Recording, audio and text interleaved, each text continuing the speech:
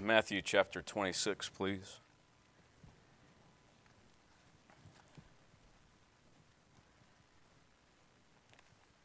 I appreciate the friendship of your pastor and Pastor Legault and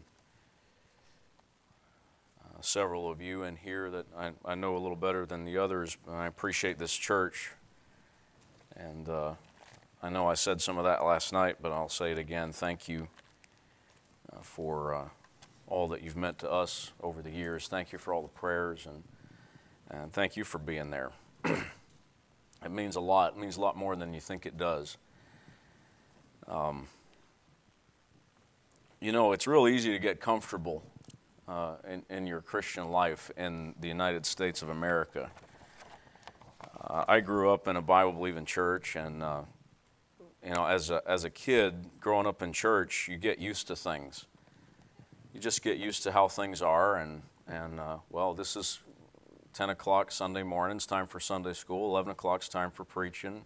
Sunday night, 6, time for preaching again. Wednesday night, prayer meeting, and you do those things over and over and over again. And then you have this meeting every year, and this guy comes in to preach, and another guy comes in to preach, and this missions conference, and then next year you start it all over again. And it can seem like, and you can make it that way, you can make it a ritual. You can make it just a traditional thing. You can make it a habit.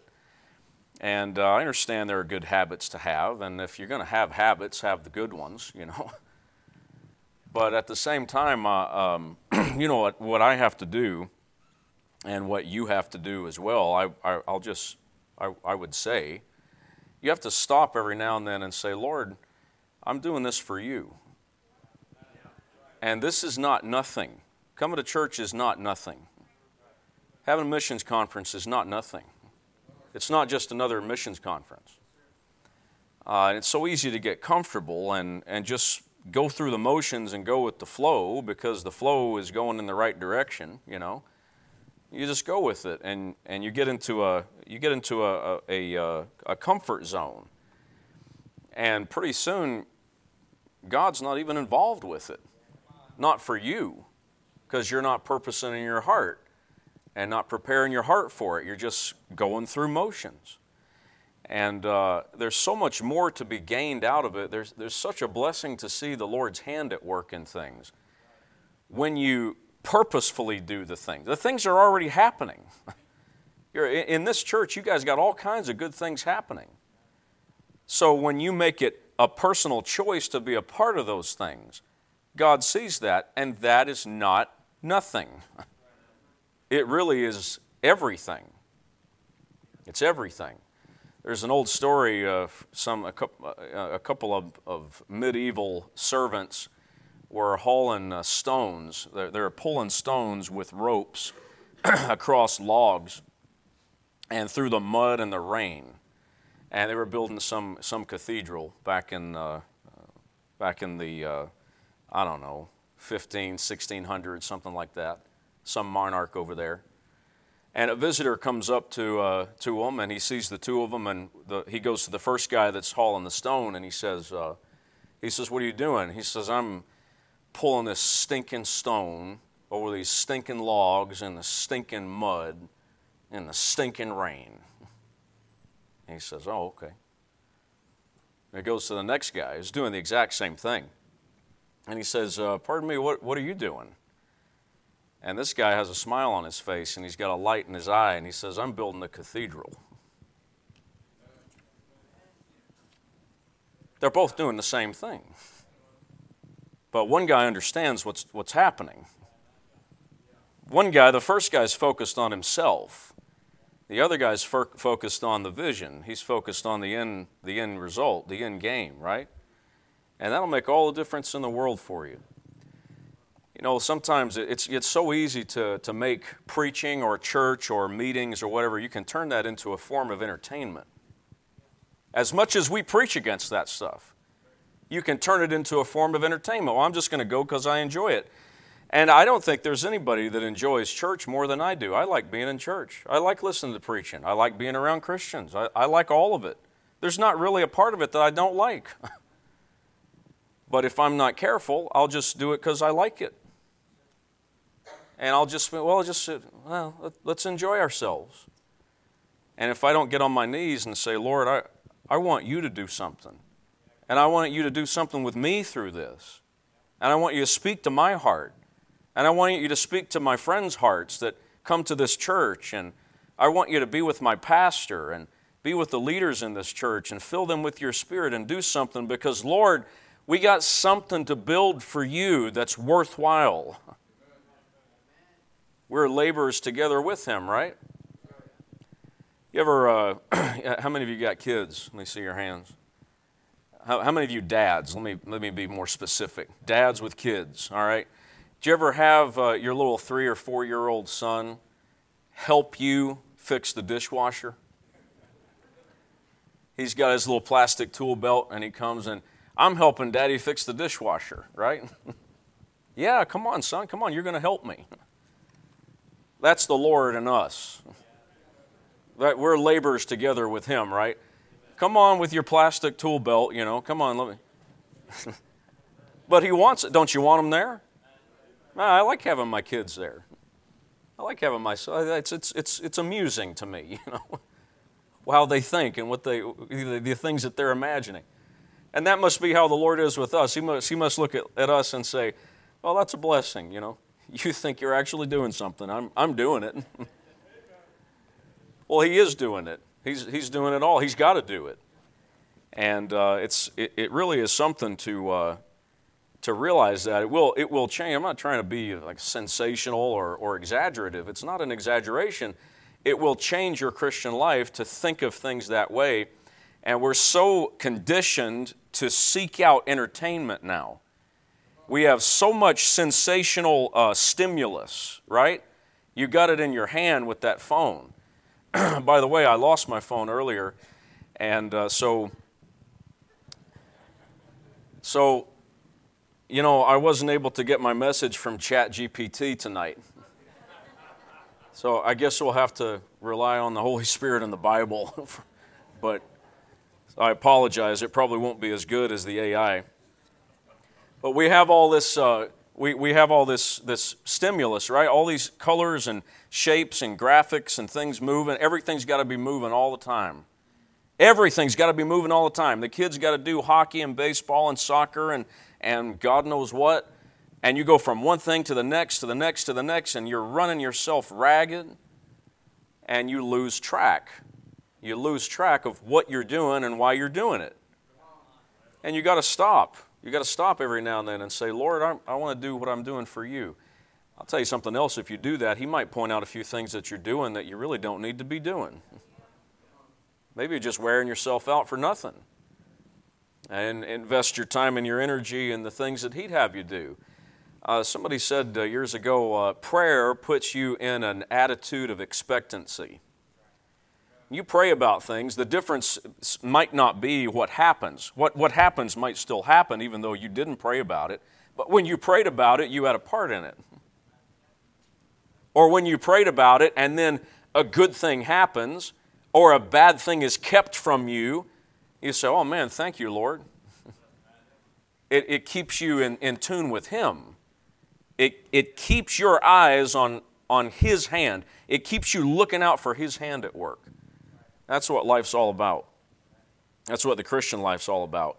And that's what's going to make it so that when this missions conference is over, the entertainment is not over.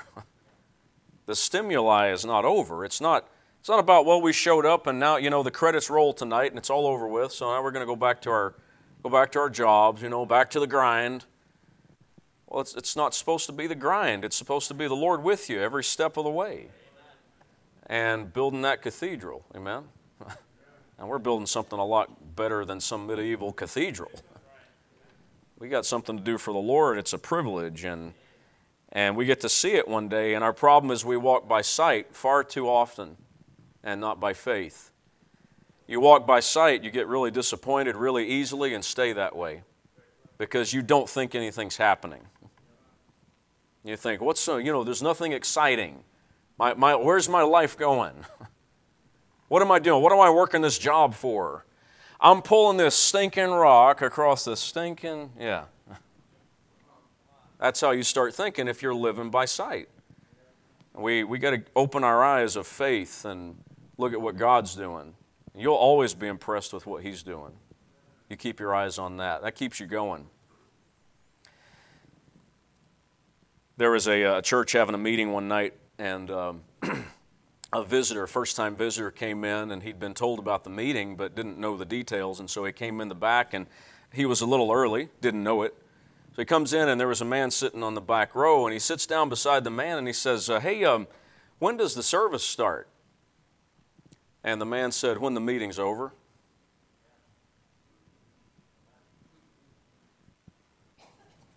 Think about that one. The service starts after everything's done tonight. What begins is, what are you going to do with what you heard? What are you going to do with what the Lord spoke to you about? And that's what's exciting to think about. It's exciting to think about what the Lord has done for you and what He will do with you. Now, here in Matthew 26, I don't have a message on our, specifically, primarily on our theme here, but it'll touch on it. Matthew chapter 26, and let's begin reading, if you will, in verse 51. Behold, one of them which were with Jesus stretched out his hand and drew his sword and struck a servant of the high priest and smote off his ear. Now, we all know from the other the other passages, the other Gospels, that this turns out to be Simon Peter. And verse 52, then said Jesus unto him, put up again thy sword into his place, for all they that take the sword shall perish with the sword.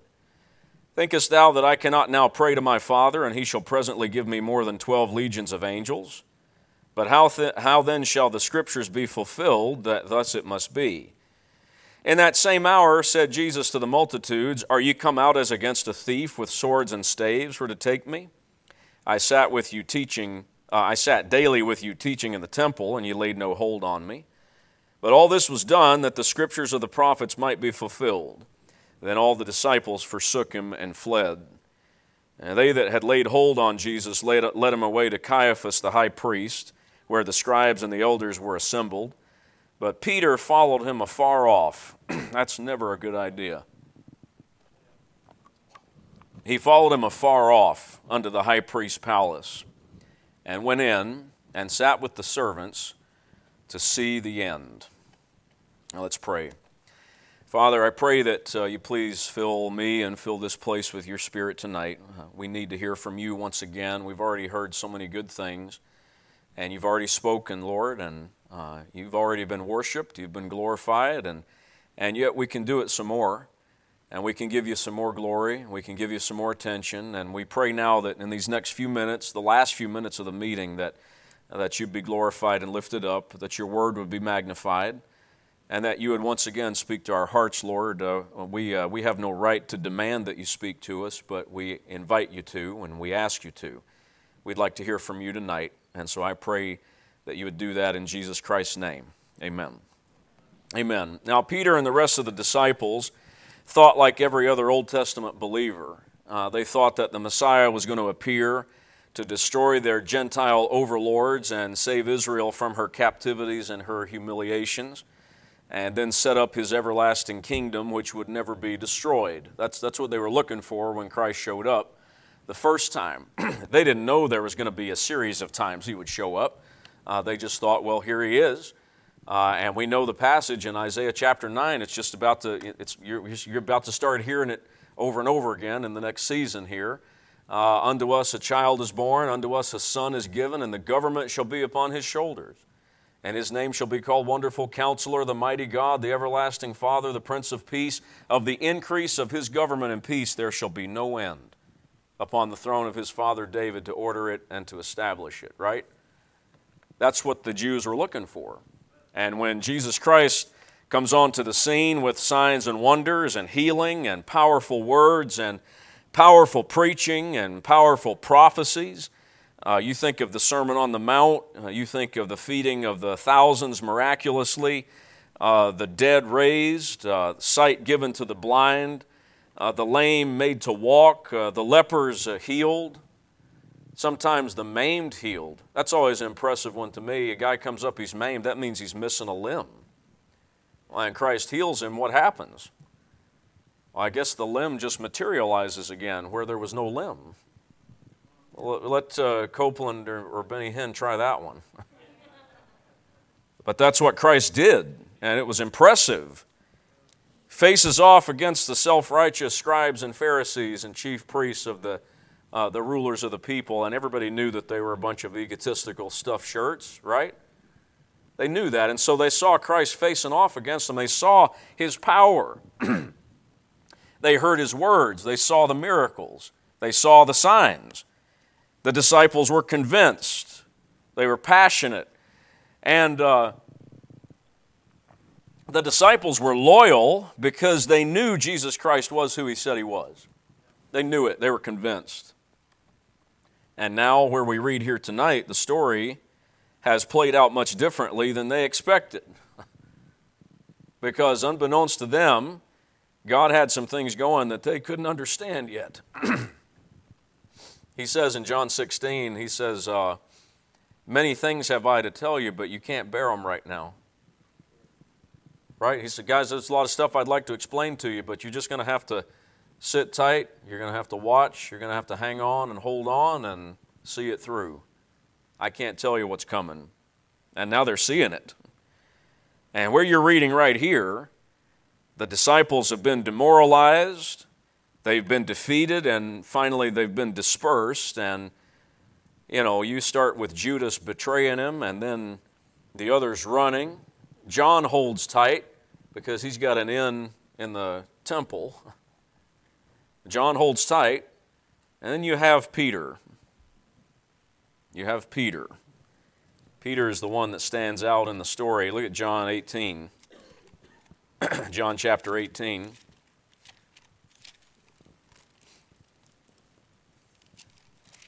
I want you to put yourself in Peter's shoes tonight, if that's at all possible. John chapter 18, and look at verse 36.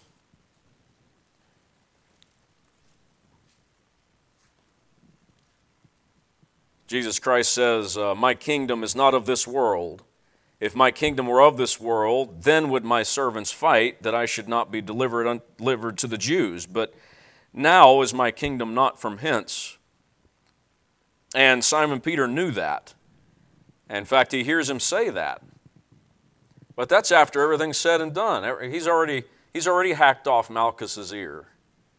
He's already followed him to the judgment, the pavement there, the judgment seat. And Peter wanted to fight, and that was obvious. And he doesn't get to. And he's frustrated. And he's discouraged. And he's confused. And he's angry. I'll bet some of you have been in a place like that before, where you didn't understand what was going on. All you knew is that you were upset about it. You're not happy about it. You're angry. You don't know what the Lord's doing. He didn't do what you thought he should have done. He didn't handle the situation the way you would have handled it. Maybe he didn't, praise the Lord. Maybe he didn't handle it the way that you thought he was going to handle it, because you know him. I mean, you can't argue the disciples knew Jesus Christ. They knew him better than some of us do. And this thing blew their minds. And so Peter's there, and he's, you know how Peter is. He's just itching, raring to go. He's got an itchy trigger finger. And he wanted to fight, and he doesn't get to fight. And so what he does is, sort of bewildered, in his confusion, in his daze, he's following. He doesn't even know why he's following. Afar off, far enough back where the soldiers can't see him, he's got to hide because he did assault one of them just before. He watches as they go into that chamber there, and Christ is handcuffed, and John is next to him. And he watches and he listens, and he just sweats and cries and clenches his fists and clenches his teeth and mumbles to himself. And finally, he's done. He doesn't know what else to do. So he sits with the servants, verse 58. He sits with the servants to see the end.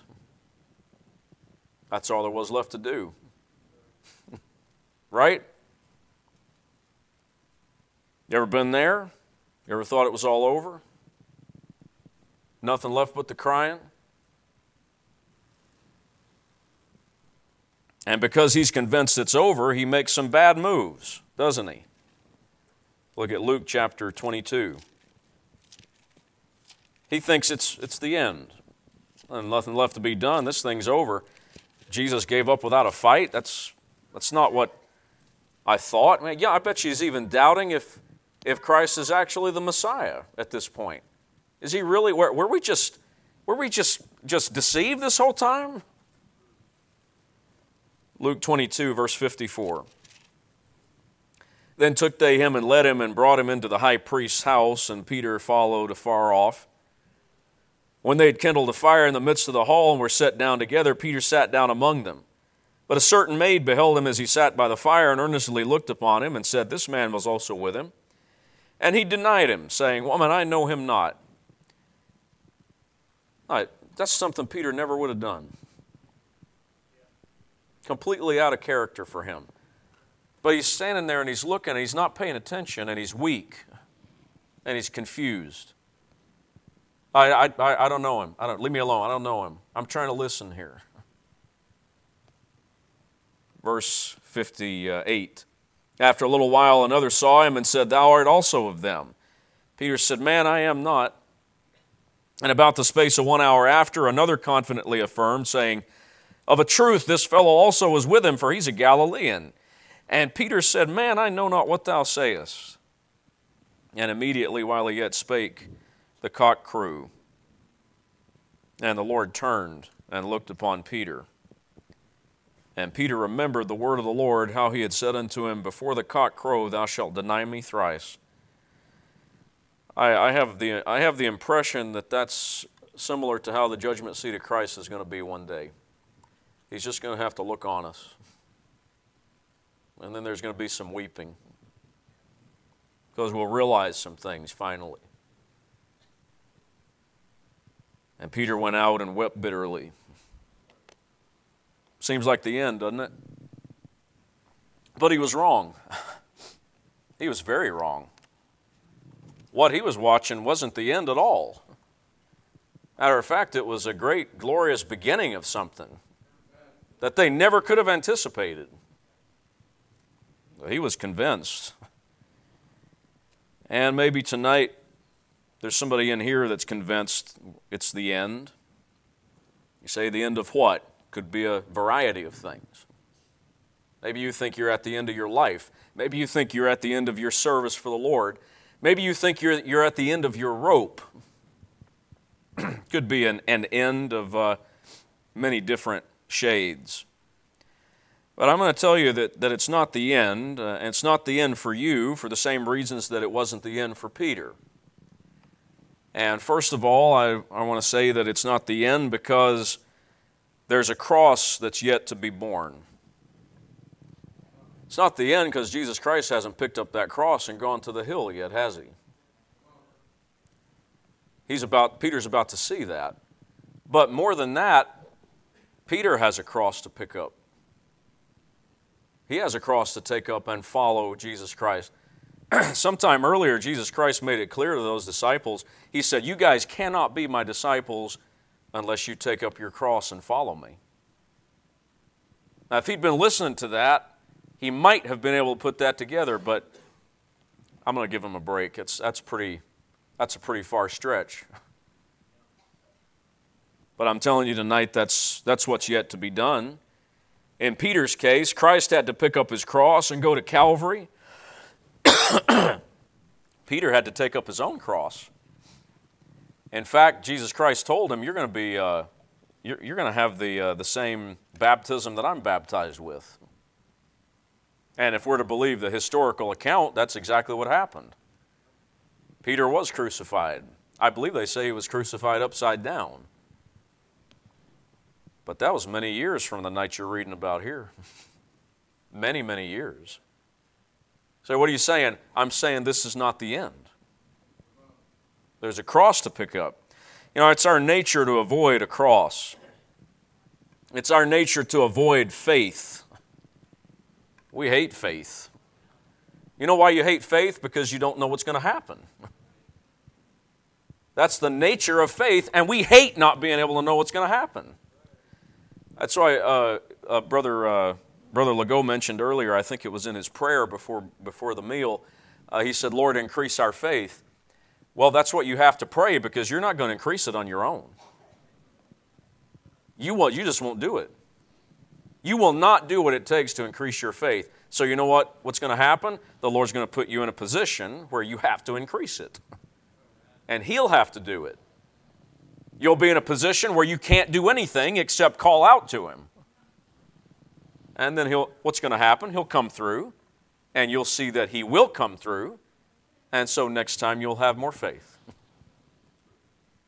So He'll increase your faith.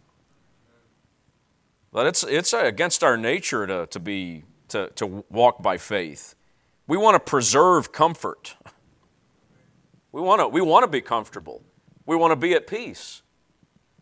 And the fact of the matter is, if you're going to do something for the Lord, it's going to require a lack of peace, in a sense. Now, you can have the peace of God that passeth all understanding, but you can't always have peace in your circumstances. And it's in that fray where God's going to move, and your faith is going to be increased, and the work of God's going to be done. And sometimes there's all kinds of racket. There are all kinds of crazy things going on, and you have to isolate yourself from all of that noise and say, God, I'm hanging on to You. You hang on, and He'll get you through, and you'll find at the end of it, your faith is increased. Why? You took up a cross. Somebody talked about the forgotten mark. I read one time a guy talking about it, the forgotten mark of Christ.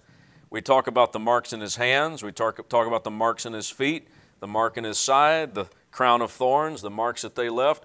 What about the mark on His shoulder from carrying the cross? Do you bear in your body that mark? You carrying the cross? Well, there's a cross to be borne. You need to pick one up and start going ahead. You say it's the end. Well, you're breathing, aren't you? Well, it's not the end. So I don't feel like I've been carrying my cross very well. Well, go back and pick it up again and go forward. Now, it isn't all. There's a repentance that's needed. It's not the end because there's a repentance that's needed. Brother Victor mentioned this repentance. Look at John 21. John 21.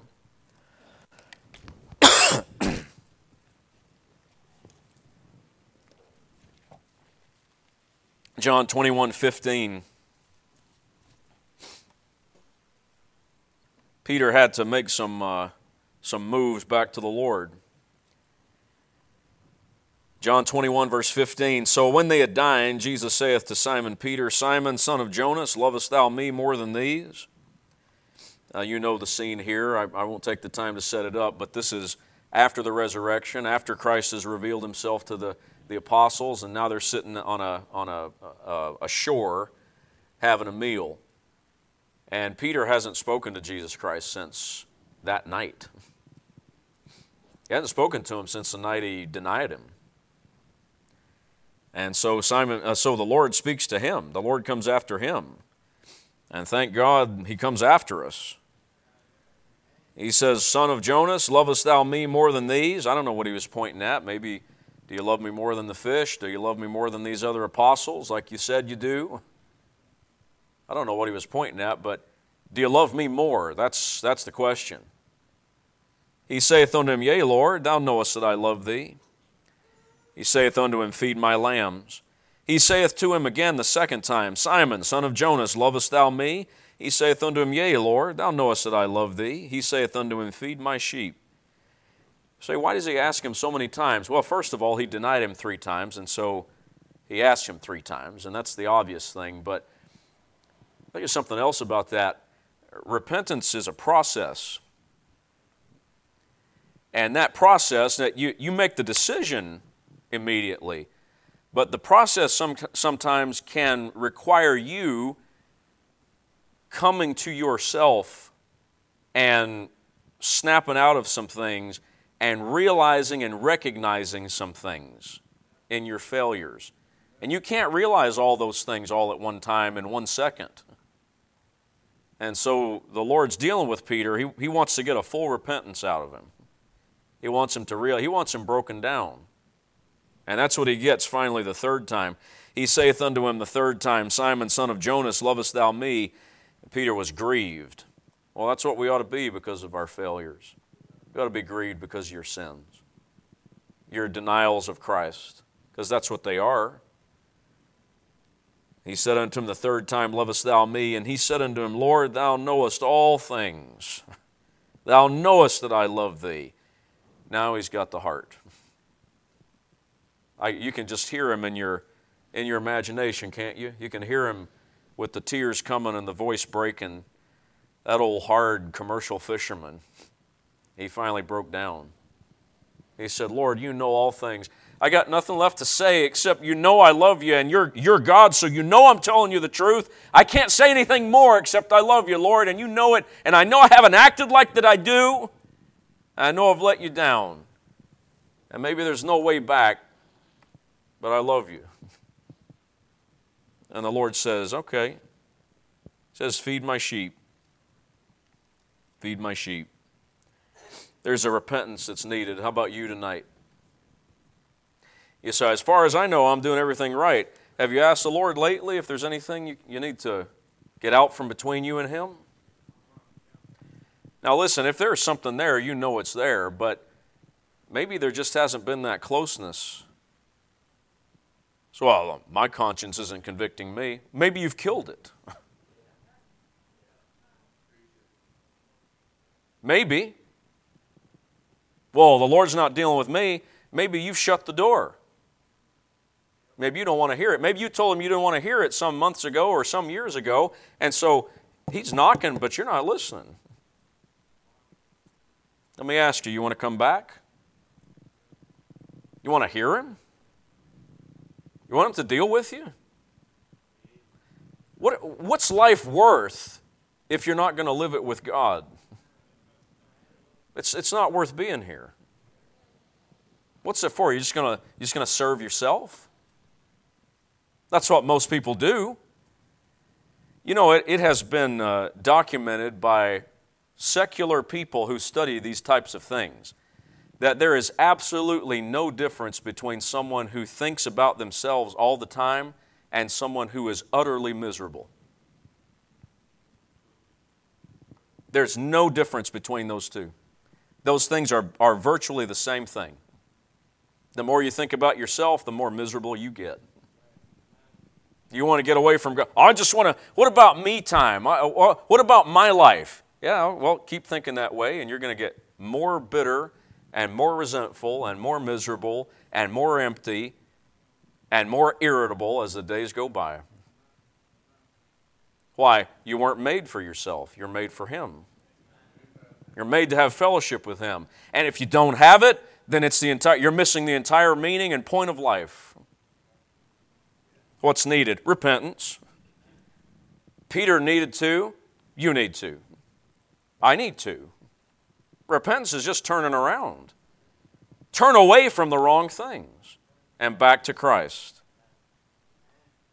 Now that's the first half of it. The second half of it is, the first step is repentance, but the second step and final step is a restored fellowship.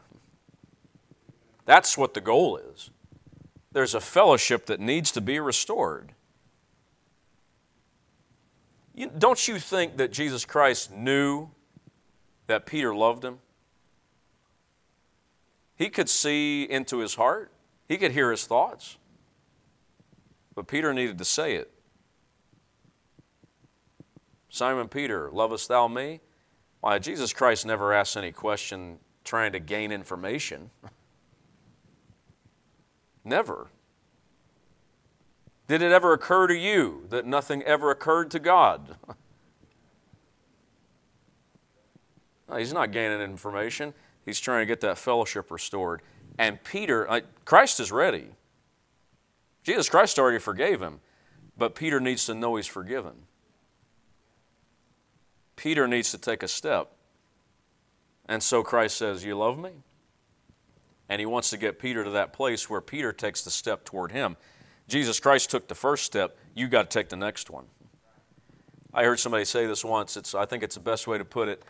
All of your salvation, your eternal life, and everything that you have coming to you in eternity, that was the work of the Lord Jesus Christ, right? He did all of that for you. It's all done. It's not by works of righteousness that we've done. But all of your fellowship is on you. Because He's perfect. He's a perfect friend. He's going to be the friend He's supposed to be.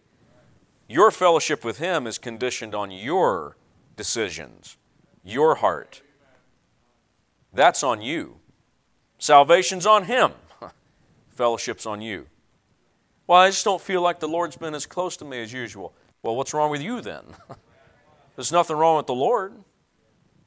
Well, I just read my Bible and I don't get anything out of it. Well, maybe you're just jaded with all the other stuff you're exposing yourself to. Well, when I go to church, the preacher doesn't feed me. Maybe you're fed up. Maybe you're coming in here so full of other things that nothing else can be jammed in there. The problem's never on that end. Problem's on our end. There's a fellowship to be restored. Well, the Lord knows I love Him. Has He heard it from you lately? You tell Him you love Him?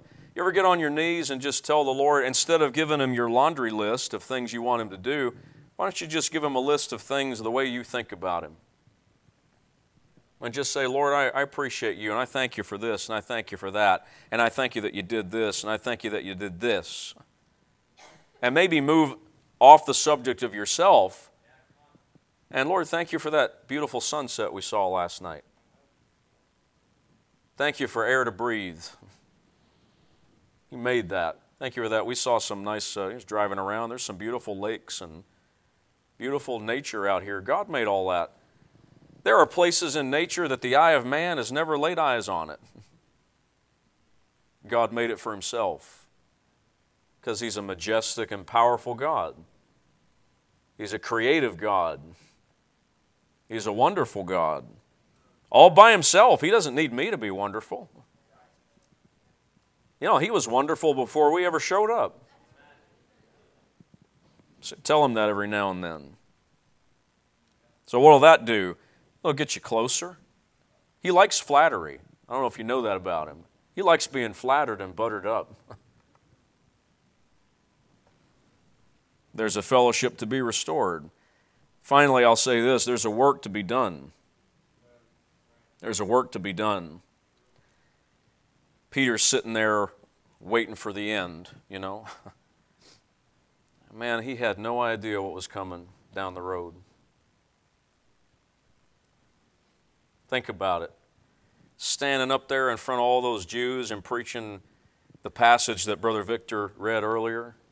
Standing there watching thousands of people come to Jesus Christ. Given the keys to the kingdom, opens the door to the Jews and opens the door to the Gentiles to receive the gospel of Jesus Christ. Gets to write a couple of books in the Bible. That's all out in front of Simon Peter. The night he's sitting there denying Christ because he thinks it's all over. But my, what waited for him. There's a work to be done. You say, I don't know what to do. I don't think I've been given anything to do. Yeah, that happens sometimes, but it doesn't mean there's nothing to do. You know, in 1 Kings 17, you don't have to turn there, but the Lord tells Elijah, He says, I want you to go down to Zarephath, which belongeth to Zidon, and dwell there. Behold, I have commanded a widow woman there to sustain thee. And if you read that passage, he gets down to that widow woman. She doesn't know anything about Elijah showing up. Elijah says, you got anything to eat? And she says, well, I've got for me and my son to eat. We're going to eat it and we're going to die because this is the end.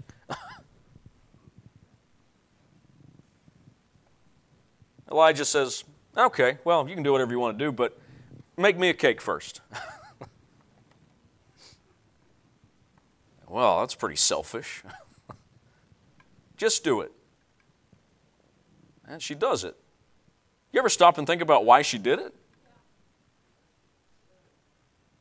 She obeyed. She responded to something there. There was some faith there in order for her to give up the last bit of food that her family had. She had no idea she'd been commanded to do that. God already commanded her without her even knowing it. How about you tonight? I'll bet you the Lord's commanded some of you some things to do. You just don't know what they are yet. Why don't you ask Him? Why don't you ask Him to show you the opportunity? Say, Lord, I want to do something. I think there's something for me to do. Open the door. Make it click for me. And then wait for Him to do it. He'll do it. He won't disappoint. Why? Because there's a work to be done. This is not the end. Peter had all kinds of work to do, and so do you. You know what's waiting for you out there? There's witnessing. There's preaching. There's victories. There's adventure. There's miracles. There's books. There's songs. There's disciples. That's what was waiting on Peter. When he thought everything was over, he was just getting started. He hadn't seen anything yet. And so that's not how it is for me. Yeah, I know you. You know, my dad used to tell me, can't, never could do nothing. I'm from Tennessee. Can't, never could do nothing, you know. It's true. I'll close with this, and this has probably been read before, but I get a lot out of it. It encourages me, and maybe it will somebody here tonight, but someone wrote this many years ago, and Carlos Hathcock, the Marine sniper there, he has it in his book, and he says, talks about the man in the arena. He says, "It is not the critic who counts, not the one who points out how the strong man stumbled or how the doer of deeds might have done them better. The credit belongs to the man who is actually in the arena, whose face is marred with sweat and dust and blood, who strives valiantly, who errs and comes short again and again, who knows the great enthusiasms, the great devotions, and spends himself in a worthy cause, who, if he wins, knows the triumph of high achievement, and who, if he fails, at least fails while daring greatly, so that his place shall never be with those cold and timid souls who know neither victory nor defeat." You know, the greatest way for you to avoid failure is just never try anything. And so if I step out on faith, if I do something, I might fail. Yeah, but it's going to be a rush. It's going to be an adventure. You might fail. Matter of fact, you're going to fail. Do you ever notice a just man falleth and riseth again, right? What's the difference between a just man and an unrighteous man, unjust man who falls? Well, the just man rises again. The unjust one doesn't. That's the only difference. You're going to have some failure, but man, you're going to have some victories too. And you're going to have a rush. You're going to have some adrenaline. You're going to have some great things, some great stories to tell for the glory of Jesus Christ. You're going to see God do some great things if you'll step out.